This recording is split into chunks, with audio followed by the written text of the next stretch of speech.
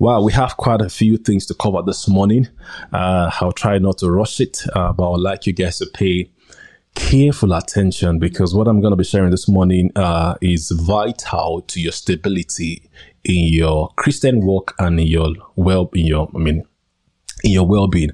as a whole. When I say your well-being as a whole, I'm looking at your emotional well-being, which is also your mental well-being, your physical well-being, your marital well-being. This is vital to your well-being.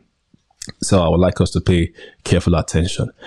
Amen. Praise God. So this morning I'm going to be talking about freedom from the fear of death. We've been talking about freedom from fear for a few weeks now. It's going to 10 weeks, I believe, even more than that.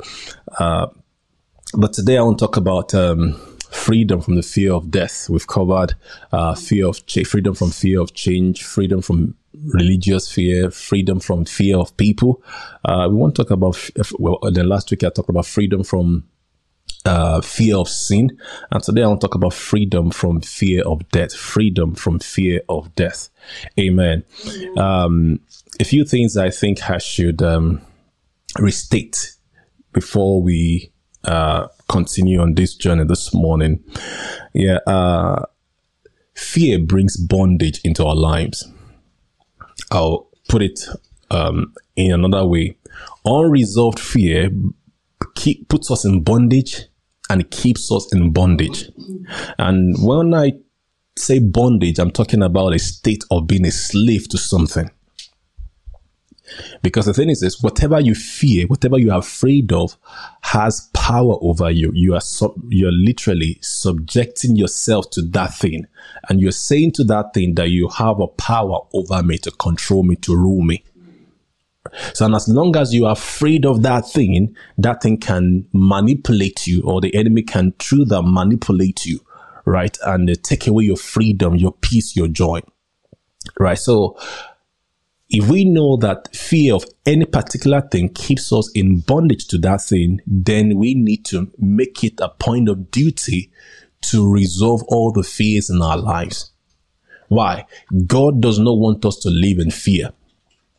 God does not want us to live in fear. The Bible says, perfect love casts out fear, and fear has torment. 1 John chapter 4. So God does not want us to live in fear. And if God has not given us the spirit of fear, right, then what are we doing with the fear? So anything in your life, any area of your life where you're struggling with fear, right, you need to sit down and deal with it. So I've dealt with a few of them in this series. Please revisit those messages, listen to them or watch them, share them with people or have conversations around them to strengthen you, to help you to overcome fear in those areas.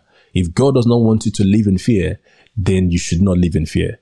If God does not want you to live in fear, if he does not want you to serve him in fear, then if fear is controlling you or ruling in any area of your life, you and I should know that that's not the will of God, including this fear of making heaven or making hell, right? It's not of God. So if fear is not in the agenda, is not in the plan or the lifestyle of God for us at all, then we should not allow fear in any area of our lives. And when I talk about fear, I'm talking about fear of terror, fear of horror, fear of harm. Because some people will be saying, but God wants us to fear him. I'll be talking about fear of the Lord next week, as the Lord help me to finish this week. Fear of death this week.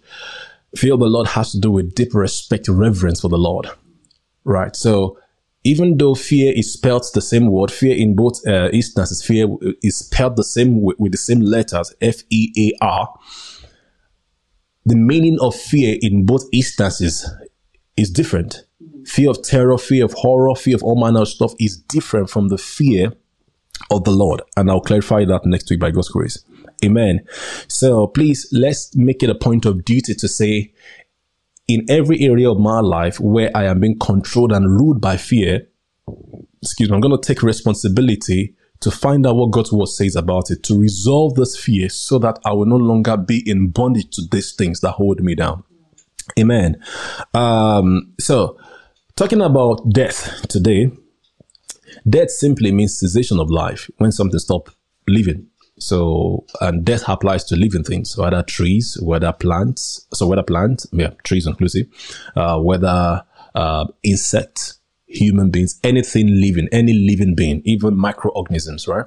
Because some people have, we know, there's bacteria, virus, and things around, and some of us are able to apply some insecticide or antiseptic or whatever, those bacteria killers and the rest, and they kill those things, right? So, and which means they stop to exist, right? Even in the midst of this pandemic, I don't know whether it's still a pandemic now, the coronavirus, right? They'll tell you that if you apply gel or something, this hand sanitizer, that will kill the virus. You know, the virus cannot stay in heat for long, all kind of stuff. So I'm trying to help us to look beyond the physical things you can see when it comes to living. So anything living, right? When the thing stop living, it means the thing is dead, isn't it? Right. So on the basic level. So let's look at the types of fear. Types of death. Types of death.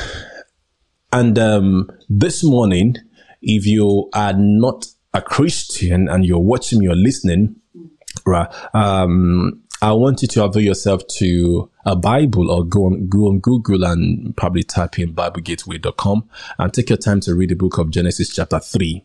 Right. Genesis chapter 3 tells us, verse 7 especially tells us that, you know, after God has formed a human body, right, the body was lifeless. And after God breathed into the nostrils of the human body that he has formed, that body became a living being. So human beings are not just their body, because even James 2:26 tells us that, you know, a body just as a body without a spirit is dead, so faith without works is dead. So what it means is this: if the spirit is not in the body is lifeless. So when you see corpse, you know, you see bodies on TV in places, or the corpse of, you remember the corpse of your great grandfather, if you were at the funeral, right? You could see the body, but it was lifeless because the spirit had left it. Amen. So I try to read more in Genesis chapter 3, and you find more stuff there. I've been covering this also in my previous teaching, so I will not be able to explore that this morning. So spiritual death, as I've taught, as we find it in the book of Genesis chapter 3. Did I say Genesis 3:7? No, that should be Genesis 2:7. Sorry, let's go there. Genesis 2:7. Yeah, so excuse me about that. Apologies, that's Genesis 2:7. Genesis chapter 3 is the account of the fall of man. So I was talking about Genesis 2:7. So read Genesis 2, account of creation, Genesis 1 as well, and Genesis chapter 3. Then you see how a lot of things planned out, how God created, created the earth and the things in the earth, and created the human body, gave life to the human body. And chapter 3, the human beings fell, they disobeyed God. And something happened. So I'm going to touch a little bit on that this morning, and so that as I try to explain this death topic. Amen. So there are two types of death. Now in Genesis chapter 3, as you take your time to read later on, God said to Adam in Genesis chapter 2 that the day he eat of the tree of the knowledge of good and evil, that day he would die. In Genesis chapter 3, Adam and Eve ate of the tree of the knowledge of good and evil. If the definition of death in that instance was cessation of life, when something dies, like I was using virus and bacteria and animals and plants, when those, and even human beings, when they die, they cease to exist, they are gone. But in the account of Genesis chapter 3 and Genesis chapter 2, if God were not lying, which we know God cannot lie, if God said the day they eat of that tree, they die, and Genesis chapter 3, they did eat of the tree of the knowledge of good and evil, and they died, but physically, they still existed. That tells us that God must be saying something different compared to what we originally know or what we are familiar with about death.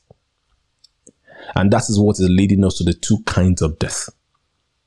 So we saw in the book of Genesis chapter 3 that after mankind, in the person of Adam, had eaten of the tree of the knowledge of good and evil, his eyes were opened. Both of them, their eyes were opened, and they realized that they were naked. So what does that opening of eyes mean? Now, they then have the knowledge of good and evil. They were exposed to a different realm. They were exposed to something different to what they were living. I'll put it this way. They moved out of heaven into the world of the devil. They moved out of life into death. I repeat, they moved out of life into death. So they received the nature of the devil. They were heavily conscious of sin, of wickedness, of evil. Their nature was changed. Their human nature was changed to something that is from something that is godly to something that was evil. And the Bible tells us in the book of Romans chapter 5 that everyone who was born into the human, into the world, anyone who is born into the world after the fall of Adam, and when we say fall of Adam, we're talking about from the time that Adam committed high treason in Genesis 3. Everyone born into the human world since that time were affected by sin, were affected by what happened to Adam. So which means the death that Adam died, people also experienced in Romans chapter 5. You can take your time to read from verse 12. Amen. So that tells us that the death in Genesis chapter 3 is not a physical death. It's a spiritual death. It's a separation from God. It's a cessation. So if we consider death or define death as cessation of life, so it's a cessation of the spiritual life with God. I repeat, spiritual death is a cessation of spiritual life with God. So those people no longer live unto God. They're no longer living the God kind of life. They're no longer connected to the Father. And physical death, on the other end, like I just tried to describe earlier on, is a cessation of life in the physical world. So spiritual death is a cessation of spiritual life with God. So you stop living spiritually. You stop being alive in God. They lost the life of God. Let's put it that way. So they had the life of God before the sin, and they had the nature of God in them. And after the sin, they lost that life, and they received the life of the devil, and they were living as sinners. But but when it comes to physical death, we actually lose that life. The spirit leaves the body. When I was preparing for this, I was trusting God to help me to be able to explain it. Amen. But as I go further down, it will make sense, and I believe it's making sense. Many times when I think I'm not making some sense in how I'm explaining that, when I listen to it myself, I'm like, this makes a lot of sense. I can actually get it. So I hope you get that: spiritual death and physical death. Amen. The Bible tells us that fear is an enemy and is the last enemy to be destroyed. Right? Fear is an enemy and is the last enemy to be destroyed. And then when we talk about enemy, what are we talking about? I'm going to take us in the scriptures and we look at how fear is an enemy, and how death is an enemy. That's a fear. Death is an enemy and the last enemy to be destroyed. Death is an enemy and the last enemy to be destroyed. I keep using fear and death together. Right? So death is the last enemy, and death is an enemy and the last enemy to be destroyed. Right. So, like I said earlier on, that fear brings us into bondage, right? So, if you're afraid of death, then you'll be in a bondage of death. So, fear brings bondage. And if you're afraid of death, then it means you are in bondage to death. But there's something amazing from the word of God that I saw that really excited me. So let's go to Hebrews chapter 2, verse 14. Hebrews 2, verse 14.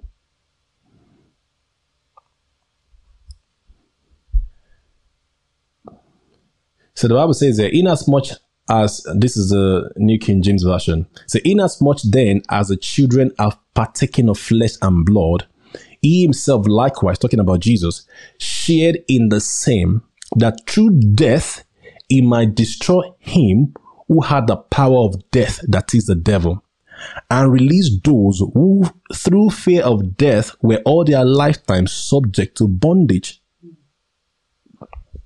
So one of the primary mission of Jesus was to come and deliver you and I from the bondage of fear of death. So God came in the person of Jesus Christ, came in a human form into the world to deliver you and I from the fear of death.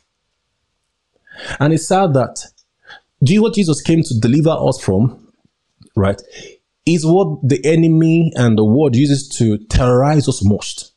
You hear things like 1 in 2 people will die of cancer, and all manner of advertisement just to put fear of death on the inside of you in order to get them to, make money in a sense. So pharmaceuticals or people or charities who are into this cancer thing, and I'm not against any of them, to be honest, right? But the way they go about the advertising to put fear of death in people so that people can be scared and can put money into the charity or into business is evil.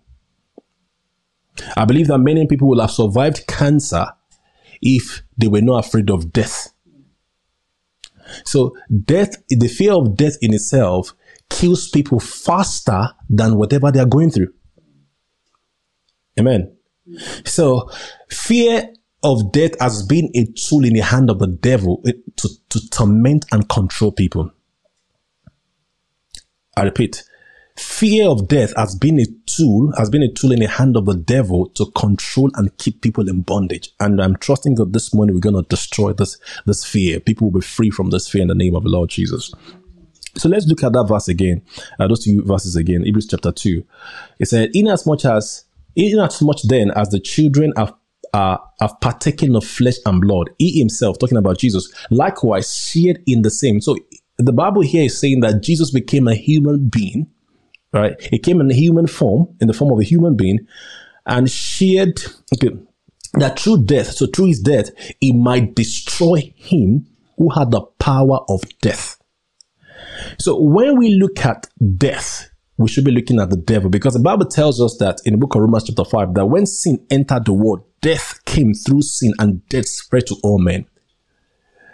All right. The one who has the power of death is the devil. So when we are afraid of death, we are afraid of the devil. I repeat, when we are afraid of death, we are afraid of the devil, because the devil is one who has the power of death. I'll take you back to the starting point of my message today: spiritual death and physical death.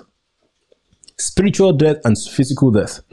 Right. So, spiritual death, if I want to tie it to this, spiritual death was what happened to us at the beginning of creation.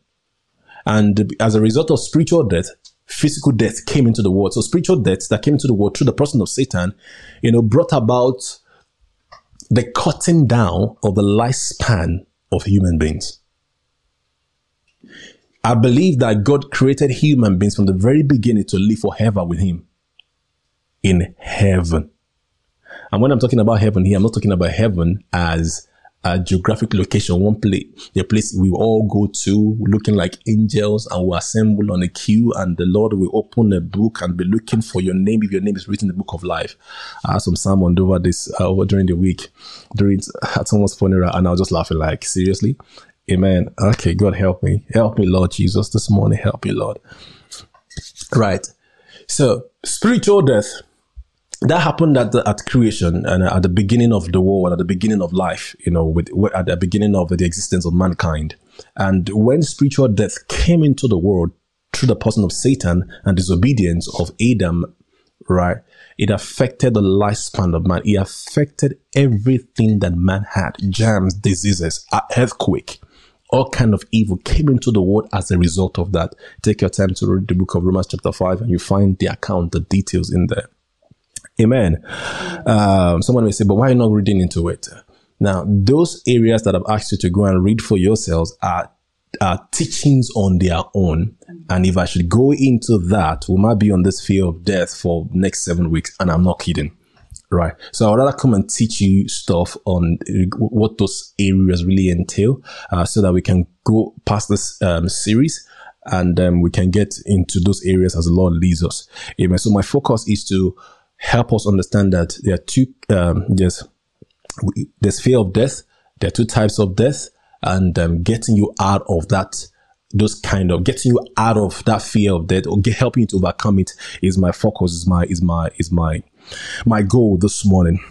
So bear with us as we go there. So you to do some homework, take some homework, go read those verses of the Bible. Amen. So when we look at destroy in this passage, in these verses here, it said verse, is that still 14, right? It said, him likewise shared in the same, that through death he might destroy.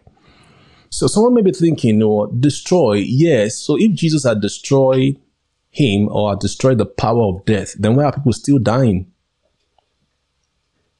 Why are people still dying? Now I'll say to you that Jesus did not come to deliver us from physical death. Jesus did not come to deliver us from physical death. He came to deliver us from spiritual death.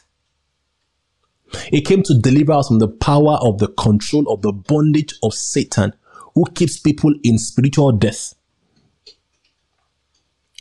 Right? So we should get it right. So when someone dies, some families and people they get devastated. They are angry at God. God, why did you kill him?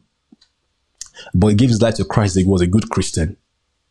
Now, I'm not saying that people should die young. I'm not saying that. But what I'm saying is this: Jesus did not come to deliver us from physical death. He came to deliver us from spiritual death. Take your time to study the Bible. The Bible says to us that God was reconciling the world to himself through Christ Jesus. Jesus came to give us eternal life, not for us to live forever on earth. Even Paul said the outward man perisheth, talking about his body, his physical body. So now talking about physical death, I'm talking about your physical body as long as you remain in this physical body. So Jesus did not come to deliver us from physical death. He came to deliver us from spiritual death. Spiritual death is separation from God.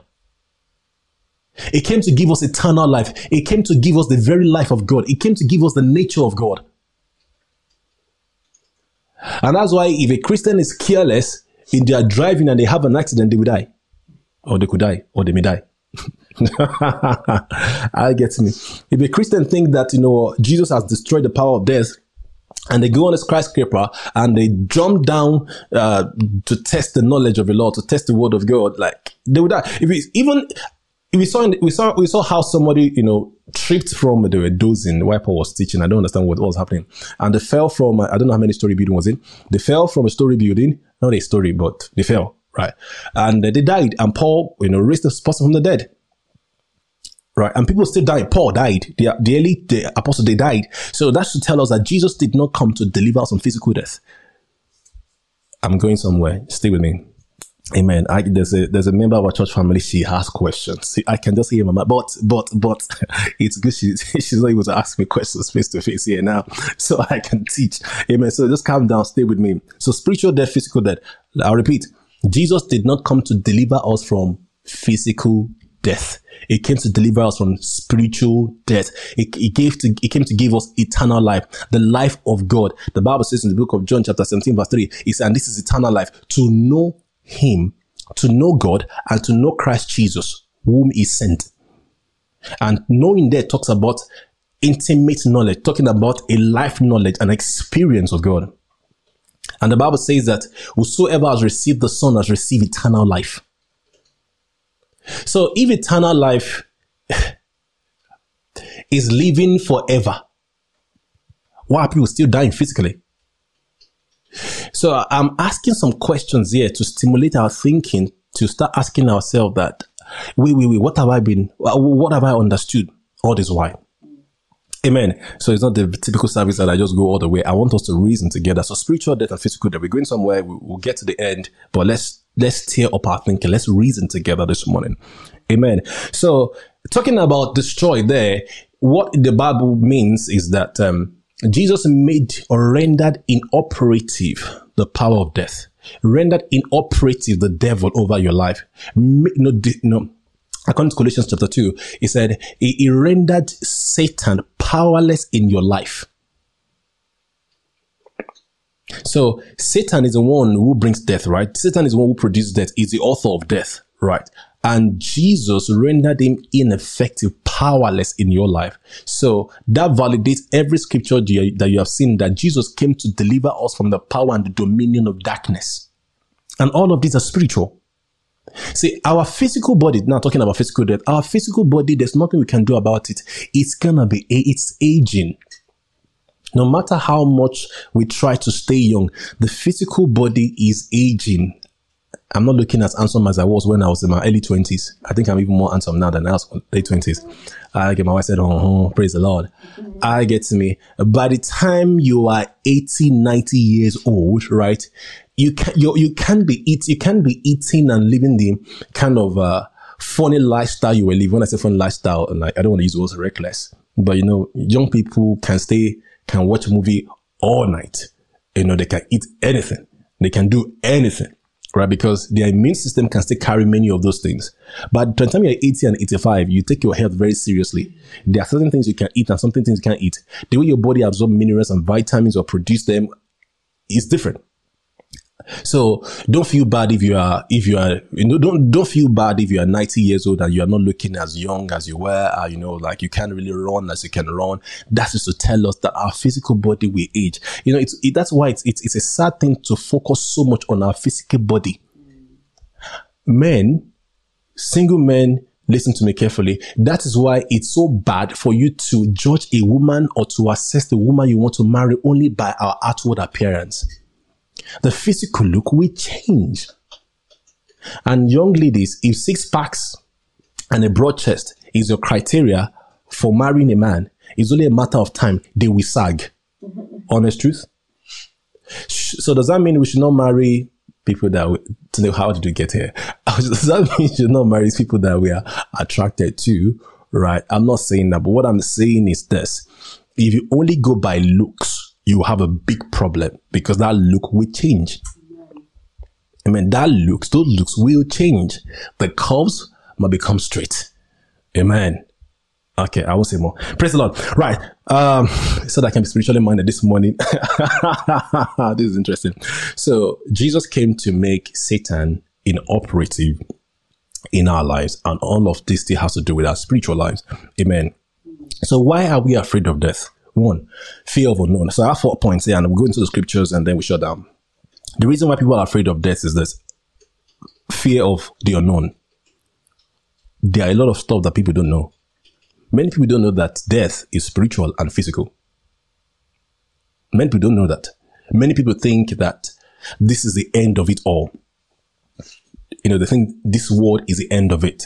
So when the enemy is tormenting or torturing them with fear of cancer, they're looking at their cars, they're looking at their properties.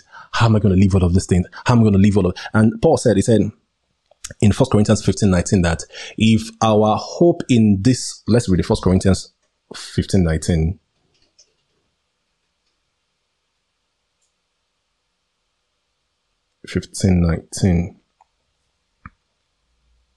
Now it says, and this is let's read it amplified. 1 Corinthians 15:19.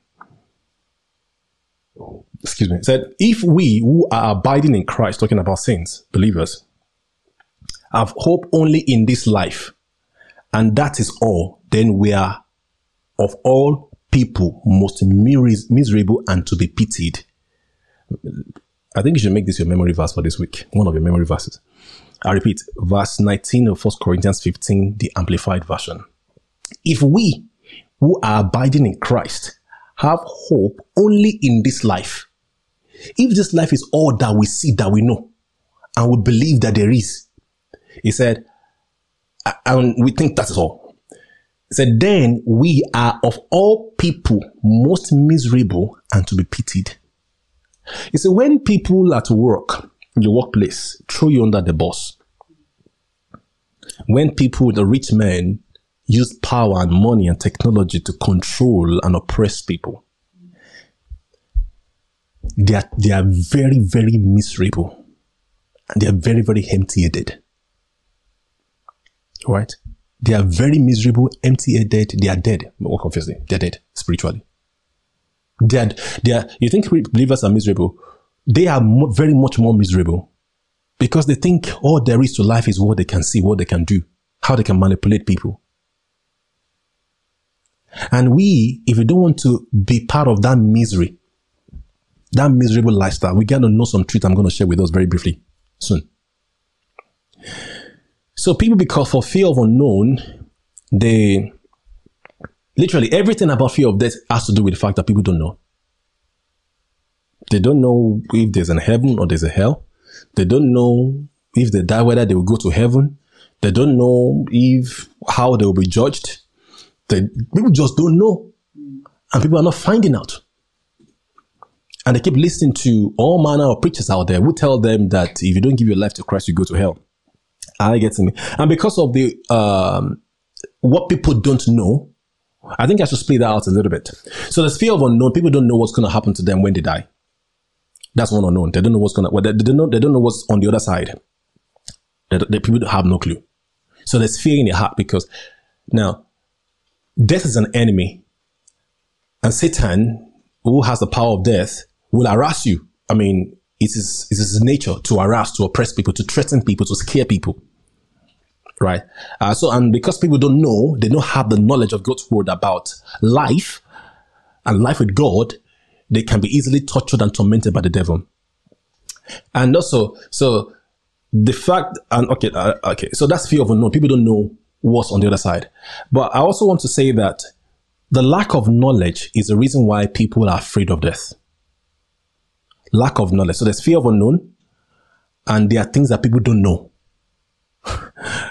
And also there's fear of unknown in the context of people don't know what they know. We don't know. And they're scared as a result. So there's fear of unknown as what happened on the other side. And there's fear of, I don't know what I don't know.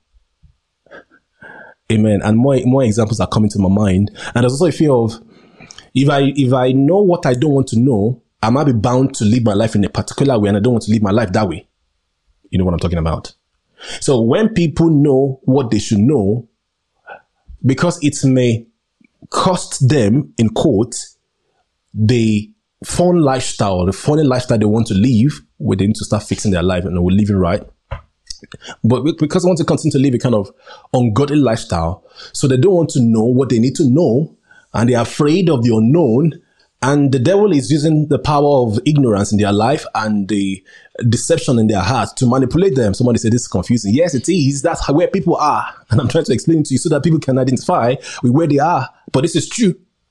Amen. Amen. So fear of unknown is a problem that people face. And then also lack of knowledge. You know, I think I've tried to explain towards them. I'm keeping my eye on time. Let's go for Philippians 1:21, just to begin to dispel the fear of unknown, what people don't know. So Philippians 1:21. Let's read the New King James there.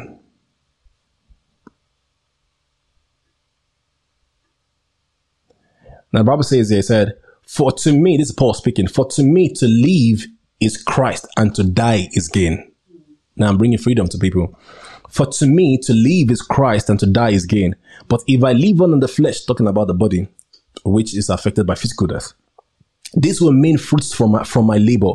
Yet what shall I choose? I cannot tell. For I am hard pressed between the two, having a desire to depart and be with Christ, which is far better." So Paul is saying here, if I leave my body, how can somebody leave their body if they are just their body? Have you thought about it? How can somebody leave their body if they're their body? Don't forget what I said in the book of Genesis chapter 2 verse 7, that the body was lifeless until God breathed into it, put life into that body. Right? So Paul said, verse 23, "For I am hard pressed between the two, having a desire to depart." Can you see somebody is having a desire to depart, to leave their body, while a lot of people out there are afraid of death? So what's the difference? While is Paul, looking forward to depart his body, and he doesn't see it as end of life, as my life is over, because he knows, he has the knowledge, he has truth. And those truths is what I'm sharing with you this morning. So if I'm hard pressed between the two, having a desire to depart and be with Christ, which is far better. Nevertheless, to remain in the flesh is more needful for you. And being confident of this, I know that I shall remain and continue with you, all for your progress and joy and faith. And joy of faith. Amen. Amen. Paul talks about two forms of existence there. To be in the body and to be out of the body. He said at some point, he said, to be absent in the body is to be present with the Lord. So he's talking about something you and I most of the time are not conversant of. We are a spirit. When a person dies physically, their spirit steps out of that body and steps into a different realm. And it's just one step.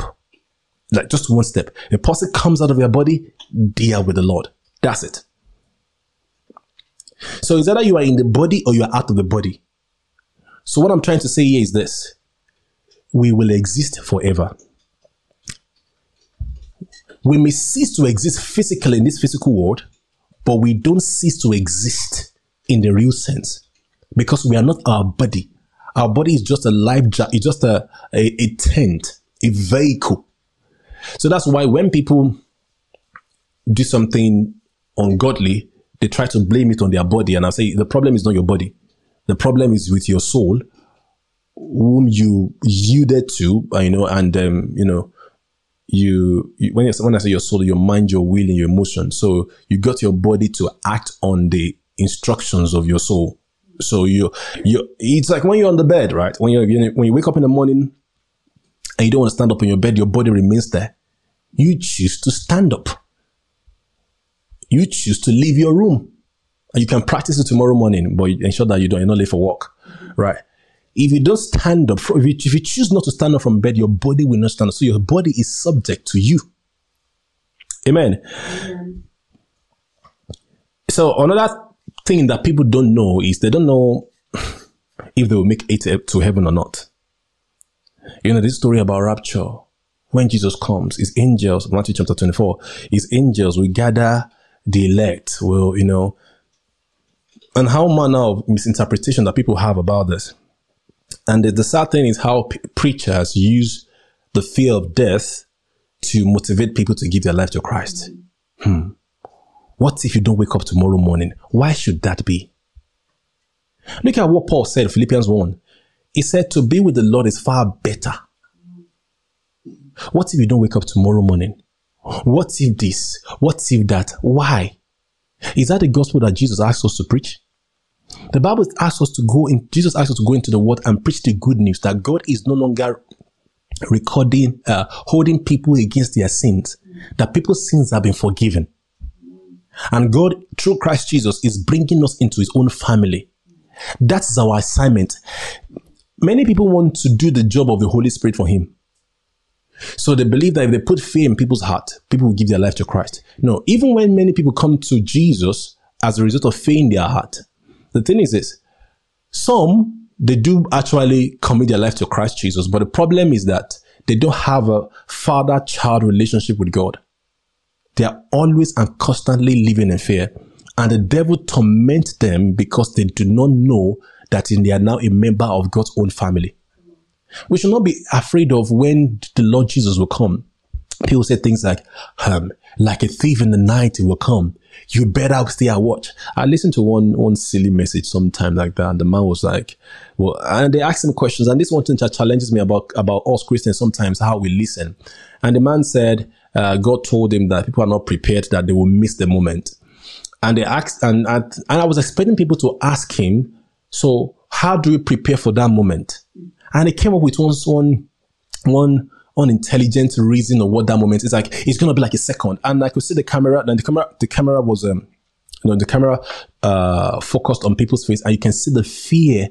And I saw a black woman who was, you could just see the fear, like, Lord, help me make it sense. It's going to be in a second. And if people are not prepared, they're gone. I mean, Jesus is gone and they lose it. It's a lie. I really wish, I'm going to teach a series probably much more in the future. But just because this is just sandwich among the Freedom from Fear series. It's not true Okay, let's look at 1 Thessalonians chapter 4, verse 13.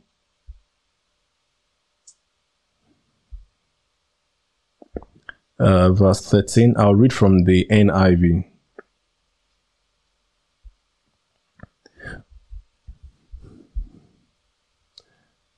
Now listen to this carefully. Brothers and sisters, we do not want you to be uninformed about those who sleep in death. And here it's talking about physical death. Look, now take note of that word. We don't want you to be uninformed. So many people are uninformed and they lack understanding. Right? So we don't want to be uninformed about those who sleep in death, so that you do not grieve like the rest of mankind who have no hope. So when a person dies and some people say, my life has ended. Why will this happen to me? God, that is how the people of the world who have no hope, who have no end, who do not know God. That's how they sorrow. Now we may miss loved ones, and when loved ones die, we will really miss them because of relationship. It's kind of normal, but to then feel dejected and your life ends. I mean, your life crashes, and because somebody dies, it's not right. It's not a Christian thing.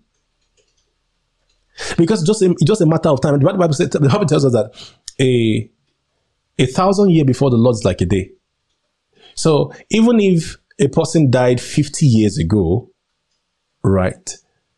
To me, if I would look at that scripture literally, it's like a second, maybe in God's eyes. So to you is many years, but to the Lord is just a few seconds. Amen. So we should not be in the place of uninformed. We should not act like the people of the world act. Right? Some people are, like I said, I've seen stuff when their loved one died. Some people just lose their mind. Some they become insane. That's not right. It shows that we don't know the scripture.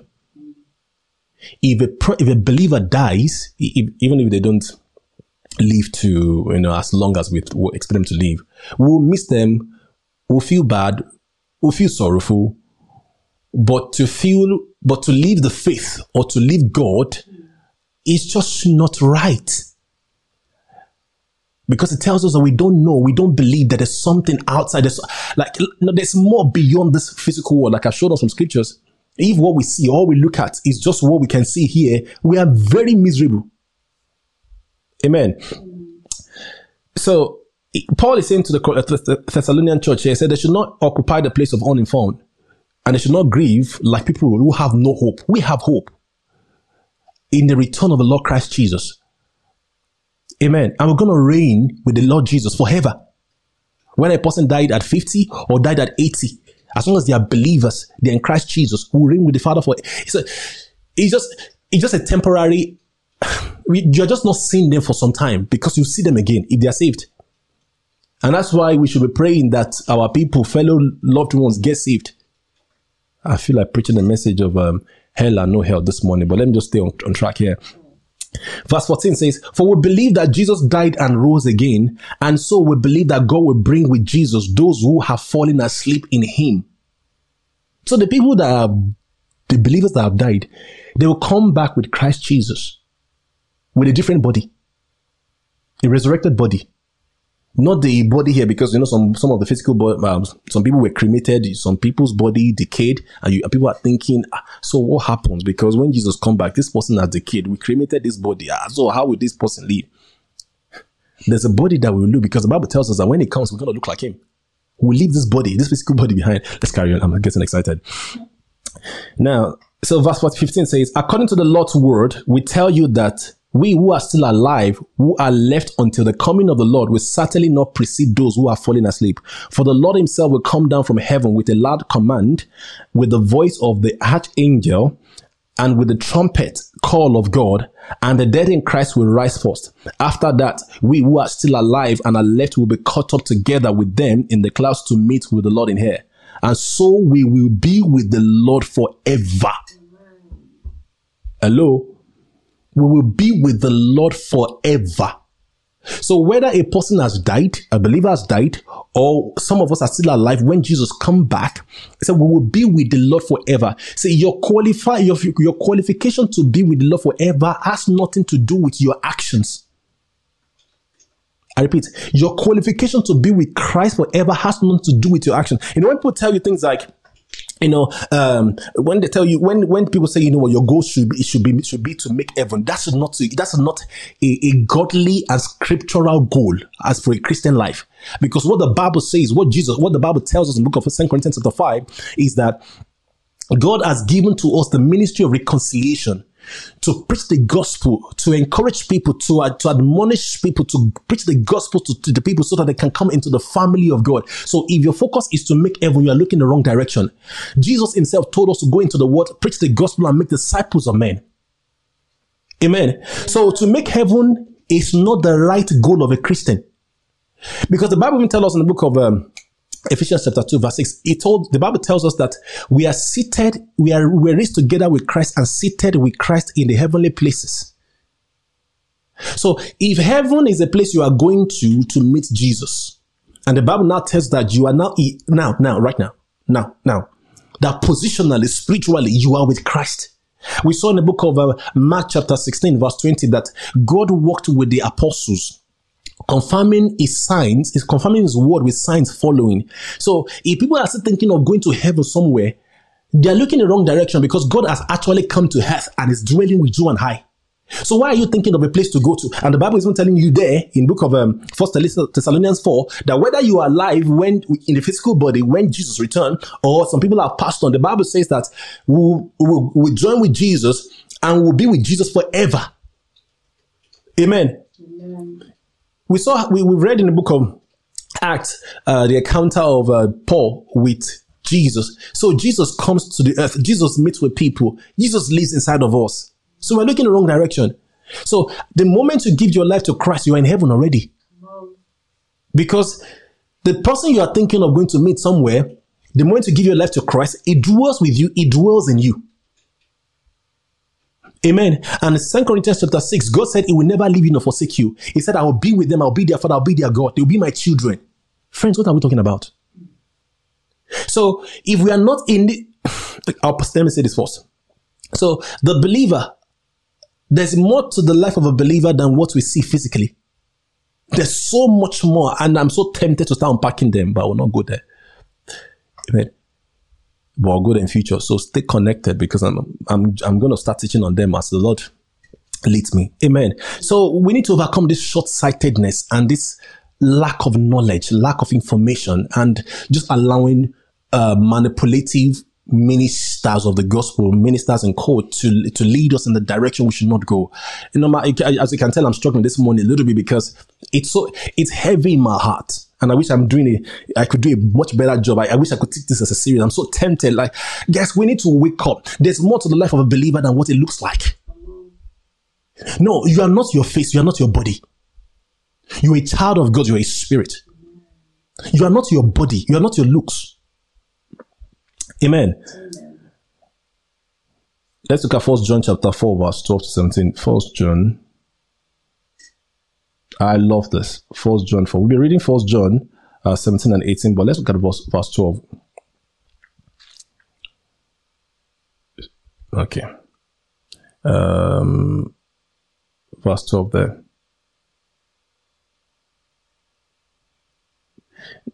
Now the Bible says, no one has ever seen God, but still in the NIV, no one has ever seen God, but if we love one another, God lives in us, and his love is made complete in us. This is how we know that we live in him and he in us. He has given us his spirit. Hello. God has given us his spirit.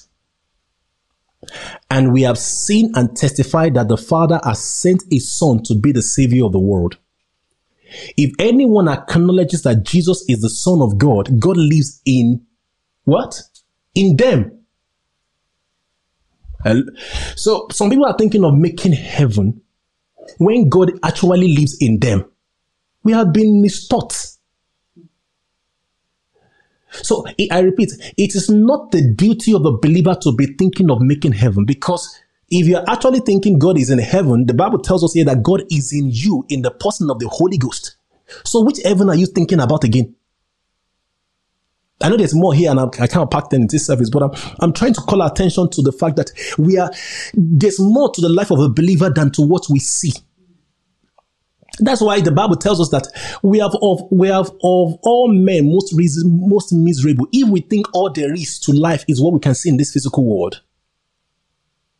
I'm not saying that we should go and commit suicide or should be thinking of death.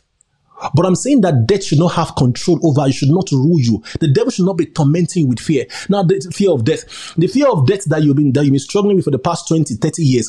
Have you died? You have not died. But do you know that if you had focused on the things that God wants to do through you, the good works He said He has prepared in advance for you to do, you will have affected the kingdom of God, impacted lives much more than this. Because fear of death is a snare. It holds people in bondage. And God does not want us to live in these bondages. Amen. Amen. Verse 16 says, and so we know and rely on the love God has for us. God is love. Whoever lives in love lives in God and God in them. This is how love is made complete among us, so that we will have confidence on the day of judgment. Some people are thinking of Judgment Day, where they think that when they die, God will measure how much good they have done and how much evil they have done. And if they are good outweighs they are bad, God will reward them. But if they are evil outweighs they are good, they will end up in heaven. That's not right. This way of thinking is flawed. The reason is this. Your being good did not qualify you for salvation in the first instance. If your actions, your good works never qualified you for salvation in the first instance, your lack of good works cannot qualify you for hell or disqualify you for salvation or take salvation away from you. Your salvation, which qualified you for God to come and dwell inside of you, and it qualifies you to forever be with Christ, is as a result of your belief in what Jesus has done. So your faith in Christ is what qualifies you to be with God forever, to be with Christ, to receive the gift of eternal life. So if your good works was not able to save you, your good works or lack of it thereof, or inadequate amount of good works cannot take the salvation or take salvation from you or disqualify you for salvation. I hope people are getting it this morning. Amen. So let's ponder on these things I've shared with us, right? And I believe that God will open our eyes to see stuff. I want to believe that some things I've shared with you guys is has been helpful. The stuff about judgment I'm going to teach a series about this heaven, hell, judgment, and things like that. But what I've tried to show those with a few verses there is that God has not created us to live, or God doesn't want us to live in a bondage, to fear of death. And He has made a lot of provisions for us there. Amen. There's physical, there's a spiritual death. People should not be afraid of physical death, but we should be cautious. God gave us this earth suit, this physical body, for His own assignment to do what He's called us to do. God could not come into the world. God is spirit. John chapter 4. God is spirit, that Jesus said, and they that worship Him must worship in spirit and in truth. But God, being a spirit, could not come into the world to carry out His assignment, to execute the redemption assignment, or the redemption mission. He had to come in the person of Jesus Christ. He had to come in a physical body. So the body, our bodies are given to us to carry out the mission of God on earth. Life is not about you having a car, having a house, buying luxurious cars and amassing wealth, and that's it. No. This earthly suit is given to you to carry out the assignment of God. It was given you to carry out the purpose of God. Amen. So we need to start getting our perspective right about the essence of living. The essence of living. Christianity is not about going to church for God to bless you financially. If that is what we are going to church for, we are going to church for the wrong reason, because there are many people out there who don't come to church and they're making very good money. So we need to start asking ourselves, what's the essence of the gospel in the first place? What's the essence of Christianity in the first place? And that's why when the gospel is shared in certain places, some people will not listen, because that's not what they know the gospel to be. They know the gospel to be about what they can get. But that is not right. Amen. So, guys, please go through the verses I've shared with us over and over, right? 1 second. That's First John 4:12 to 17. 1 Thessalonians 4:13 to 18. 1 Corinthians 15:19 tells us about the fact that if all we believe in is just what we can see here, right? We have all been most miserable. Amen. And Hebrews chapter 2 verse 14 tells us about the fact that Jesus came in the form of human being to deliver us from the power of Satan, who has power of death. And we know death is the last enemy to be destroyed. And we're talking about, and when we talk about death, they were saying that Satan is the last person to be destroyed. But spiritually, we have been delivered through Christ Jesus from the power and the control of darkness of Satan. And we need to realize this and stand our ground. Each time the enemy tries to threaten you with death, to say, you know what, laugh at him. Say, declare the word of the Lord. You will not die. You will not die, but live to declare the good work of the Lord in the land of the living. The Lord said He will satisfy with long life, and your life is for the assignment of God. When you have not finished your assignment and there's a lot for you to do, and the devil comes to harass you with death, you tell him, say, you know what, I'm not finished. I'm not done yet, because you have no right to take my life, because Jesus has delivered me from your power, right? I will lay down my life, or I will depart this body when I know that my assignment is done and when I want to leave. So I choose to leave my body. You are not going to take my life, because Satan cannot control your life. It cannot take your life, because it's not his. Your life belongs to God. Your life is in God's hands. So don't allow the person who does not own your life to terrorize you to take your life. So you talk back at him and say, you know what, I will leave this body when I want to. Right? And if you're sick, listen to me right now. I want to challenge you to stand your ground, and say back to Satan, Satan, you don't own my life. So I refuse to be terrorized or terrified by your threat of death, because you don't own my life. I am here to do what God has called me to do, and I'm not done yet. And I speak to my body, be healed in the name of the Lord Jesus, because I'm using you for purpose. I'm using it for the ministry that God has given to me. So saints, do not allow the fear of death hold you in bondage. Satan does not own your life, and he has no right to take your life.